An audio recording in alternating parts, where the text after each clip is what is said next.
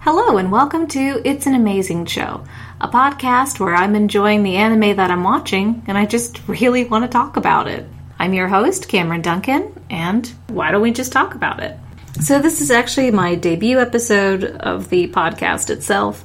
You know, what with quarantine life, I had to, try to find a lot of things to, humor myself. I pretty much tried it all. I've done like felt work, I've done baking, I've done reading, building models. Like, I've been watching like a lot more TV than usual. I've been watching Unreal, which is unreal. Like it goes inside reality shows. Like you get to see the producer's side of reality shows, and it's wild. It's really changed my way of like thinking about, Bravo shows and like 90 Day Fiancé. Like I can't like think the same way again about it. Like now I always have to think that there's somebody like egging on like Colt from 90 Day, where they're just like, your mom just won't let you do whatever you want, so why don't you just tell her you're over it, but really gaslight her about it, like really make her feel bad, because that's just how he is on the show. Like he's such a gaslighter. Like I could pass out from the amount of fumes from his gaslighting. With quarantine, I also work like a night shift job. So by the time that I do get days off, the times where I would be hanging out with my sister, I'm asleep. And by the time she's asleep, I'm already awake. And it's really hard to find things to do by myself, like at 3 a.m. without like waking her up. So I've just been like rewatching a lot of anime, and I really like want to talk about it. And I really like want to like just discuss these topics, and because I enjoy them, and I don't want to like pressure people into watching them. Like, some people like other things. Some people don't even like anime. Like, I have a lot of friends that don't enjoy anime, and that's okay. Like, I'm not trying to like smother it in people's faces. Like, I'm not trying to be like, well, you need to stop what you're doing, you need to sit down, and you need to watch it. No, the sole purpose of this podcast is just, I'm really enjoying it. You can watch it, and if you like it, that's great. If you watch it and you don't, that's great too. I'm just making it because I just really want to talk about it. So this is an anime that I actually was just like sitting on the couch not too long ago. I was just kind of flipping through YouTube, and I had seen this before. I had seen this title before, and like it didn't really like intrigue me that much. I didn't really like try to look into anything about it. So I kind of like let it go. I think it was like a couple nights ago, I had seen it again.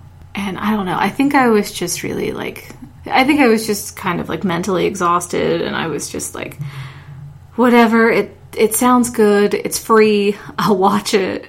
And I was blown away. I was really surprised. So the anime movie that I'm covering today, it's Children Who Chase Lost Voices from Deep Below. And this movie was created by Makoto Shinkai, who I had to do some digging. I didn't realize this because the artwork just looks so different compared to some of his newer work, but he had actually created some anime that really stuck with me.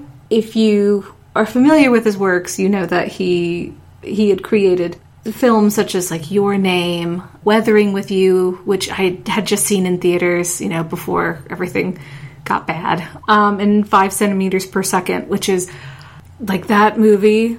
That one affected me more on an emotional level than I think a lot of other animes had at that time. And, and his films are pretty wonderful. Like, I really recommend them if you get a chance to watch. Sit down and watch them. Like, the characters in his films, they have to deal with saying goodbye or letting go of something or someone that they love. And Children Who Chase Lost Voices, he covers that more in depth. He covers that in a way of, not only are you losing something, but this is the process of letting go. This is the process of coming to terms with your loss and how you deal with it. And we'll get more into that when I kind of briefly talk about it. So I'll just cover some of the facts about the movie. So Children Who Chase Lost Voices from Deep Below came out in May 2011. So what's really cool about Makoto is he's an animator, he's a filmmaker, and he's also a manga artist. In April, he had already started working on the books. So that's really freaking cool. I luckily found online the first 2 volumes. I haven't found any more, but if you find them, I recommend them. They're really good. I personally recommend watching the movie first and then reading the books if you have a chance, because the books cover a little bit more about what's going on, and you kind of understand a little bit more about the characters and their reasons for doing things, which kind of like fills in those gaps that you think you might be missing. So the music composer that worked with Makoto was Atsushi Shirakawa, or they go by Tenman. They've actually worked with Makoto since 1999, and this movie was actually the last film that they had collaborated in. And like, my God, I don't know what else to say. The music was just so beautiful. It was just, you can just feel the amount of love that was put into it. With as long as they had worked together, they understood each other. And it really showed in the movie. It really showed that they wanted to make something beautiful. And they wanted to also enhance that with the music. And it worked. I think it was one of the most beautiful soundtracks I think I'd heard. Comparatively to a Studio Ghibli movie, their music's always great, but I think this was so beautiful, and I was blown away. This movie was licensed by Sentai Filmworks. If you know Sentai, they've done a lot of anime shows such as Is It Wrong to Pick Up Girls in a Dungeon?, Akame ga Kill, Beautiful Bones, Sakaroko's Investigation. And you can also tell that this is a Sentai Filmworks based on the English voice actors. If you find it on YouTube, you can actually watch it in English. And, you know, it's got voice actors that have worked with Sentai films for a long time. There's Asuna is voiced by Hilary Hogg. You know, she's worked with Sentai for a very long time. And it's always good to hear her voice. It's so unique, and it stands right out, and you can tell instantly who it is. So, you know, this movie, I don't think it got a lot of promotion, especially here in America. I don't think it was really known until Adult Swim's Toonami, you know, broadcasted the film in English in 2016, which I think I didn't really watch Toonami that much around that time. I think I had a lot of stuff going on, so I may have missed it, or maybe I just wasn't really into it at the time. You know, so I don't think I had ever heard about it. I think it was just a one-night thing, and I think that's when they were kind of experimenting a lot with movies. I'm glad that I watched it now, and I appreciate it, especially enough to make this like a debut episode with. Sentai actually held on to the license until about May 2019, where they had lost it. And because they did, the film has been out of print. So if you do have your hands on this movie, good for you. I'm really glad. I'm glad you have it. I don't know if anyone else has the license now. I haven't really looked into it. I would like to find the movie because I would really personally like to have this in my collection. So I'm going to get like a little bit into the movie. I'm not going to like fully get into it. I'm just going to kind of briefly, you know, mull over what it's about and like a couple of the characters, and that's pretty much it. So the movie is about a young girl named Asuna, whose dad passed away when she was fairly young. Her mom works as an overnight nurse. She doesn't really understand like how to make friends. She just knows that she feels like an outcast. The only real thing that she truly enjoys is going out into the woods, where she plays a radio signal from a stone that her father gave her when she was really young. And the stone plays a song from... She's not sure where the song came from. She doesn't really know how the stone works. She just knows that it was a gift from her father, and there's something special in it. And then as the movie goes on, like it gets really more in depth. We learn about, the stone's origins. It comes from the land of Agartha, which was the land of the dead. And the story to that is like when humankind was really in its early stages of being, we humans seeked the guidance of the Quetzalcoatls that were the keepers of the dead. And when humankind got a little bit older and we started relying less on those gods, they went underground. They sealed themselves away from humankind, from the humans that were using them for not good things, only followed by a few groups of humans that still respected them and still seeked their guidance. So they sealed themselves away underground. As the movie goes on, like we meet a boy from that land, that talks a little bit more about the stone, its true origins. We get to meet the teacher Murasaki, who works with a group called the Archangels that are trying to get into Agartha. Because Agartha is the land of the dead, Murasaki wants to get in there to bring his wife Lisa back, who had passed away years ago from an illness and an untimely death. And, he wants to do everything he can to get into Agartha and bring his wife back to life. And we meet Shun. And Shun is the brother of Shin, who Asuna meets like really early into the movie. We get to see Shun, who is just trying to keep people from coming in to Agartha, because Agartha had been invaded so many times, and people were. It was a coveted land, and people were trying to get in, and they took riches. They killed guardians. They were using the keepers not for good. And that's another reason why they don't appreciate humankind that are coming into their lands. Asuna and Murasaki make their way into Agartha, and it's them traveling to get to the gate of life and death, because the gate has the power to bring back the souls of people that had died, which is Murasaki's goal. And Asuna, she doesn't really understand it. She doesn't really have a reason to go. Even though Murasaki is saying, don't you want to bring someone back? Don't you want to bring back your dad or, boy that died? And she doesn't understand. She's like, I never really knew him, so I don't know if I want to bring him back. The majority of the movie is just them traveling throughout Agartha. It's all these new experiences, and it's like all these new developments, and the story progress is just amazing, because as it goes on, each character is, slowly coming to terms with what has happened in their lives and how they deal with the loss and the grief and the struggles. And, Asuna finally breaks down, and she tells herself, I've been lonely, and coming here to Agartha, where my father had a connection with, I finally had a connection with this man that I knew was my father and I don't remember anything about. And I miss him, and I miss my mom, and I'm lonely.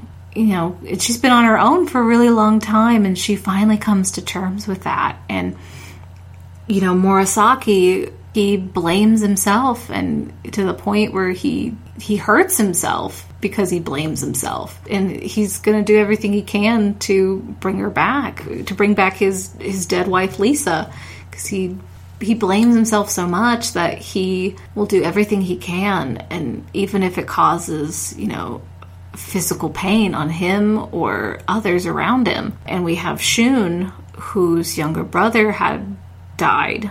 And, Shun finally realizes that even though he's been holding on to this anger of his little brother and, always being compared to him and, never feeling good enough, Shin was a heavy influence on his life. And, he really did care for his brother, but because he held on to that anger, he never took a moment to grieve about it. And it was really nice to actually see that development between each character as the movie went on.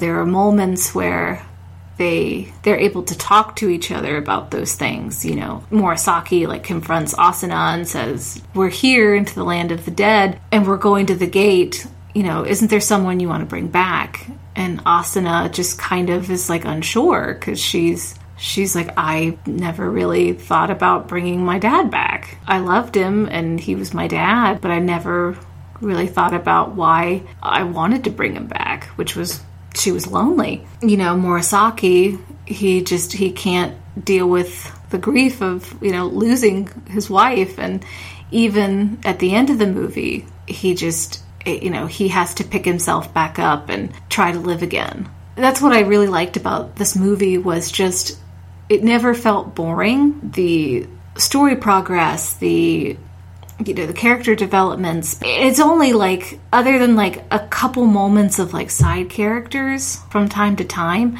it's really just either Asuna and Murasaki, or it's Asuna and Shun, or it's all three of them, and it's just them developing with each other. It's them, you know, talking with each other, and, you know, it's, you know, the character development was great. The artwork is amazing.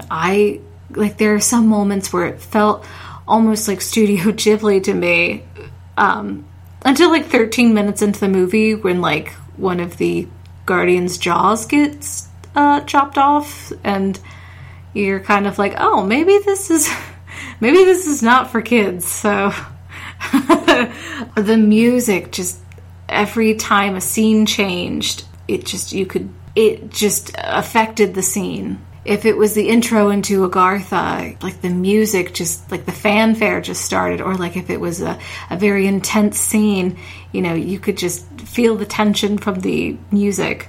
The Guardian designs were incredible. The Izukos were my favorite by far, and they were pretty scary. They were pretty creepy, and I really liked them. And as soon as you start watching, like 5 minutes in, there's no dialogue, there's no nothing. You are just immediately whisked away into Asuna's stead. You are following her. It's just silent. It just sets the scene, and it's kind of magical in its own way. And so I think this movie it was really good. And this was a movie that I didn't intend on watching. I didn't have it in my plans. I just had stumbled upon it one night, and I don't regret watching it. I think it's definitely worth a watch. I think if you are into the fantasy aspect of anime, if you like kind of like Studio Ghibli-esque style of storytelling and designs, if you are also more into story than you are action. I mean, there is action in this movie. There's the action scenes that are shown are really good. Like, you can just tell that Makoto just put his whole being into this movie, and he does with a lot of his movies. I think if you watched Weathering with You, if you watched 5 centimeters per second, he's telling not only a fantasy story, but he's also telling stories about dealing with emotions and coming to terms with how you feel and growing from them. And what I really enjoy about Makoto's movies, there's really no true happy ending. It's bittersweet. You know, in Weathering with You, it kind of ends on a bleak note for the world, but, you know, the two characters are just with each other, you know, and they're going to be with each other until, you know, the end comes. You know, 5 centimeters per second, it was, you know, saying, even though you love each other, you have to say farewell, you know, because it just doesn't work. And in this movie, you know, even the ending itself was very bittersweet too. Asuna finally felt like she had to say goodbye to, you know, her father and Shin and her friends. She found friendship in Shun and Murasaki, and at the end she has to say goodbye to them as well.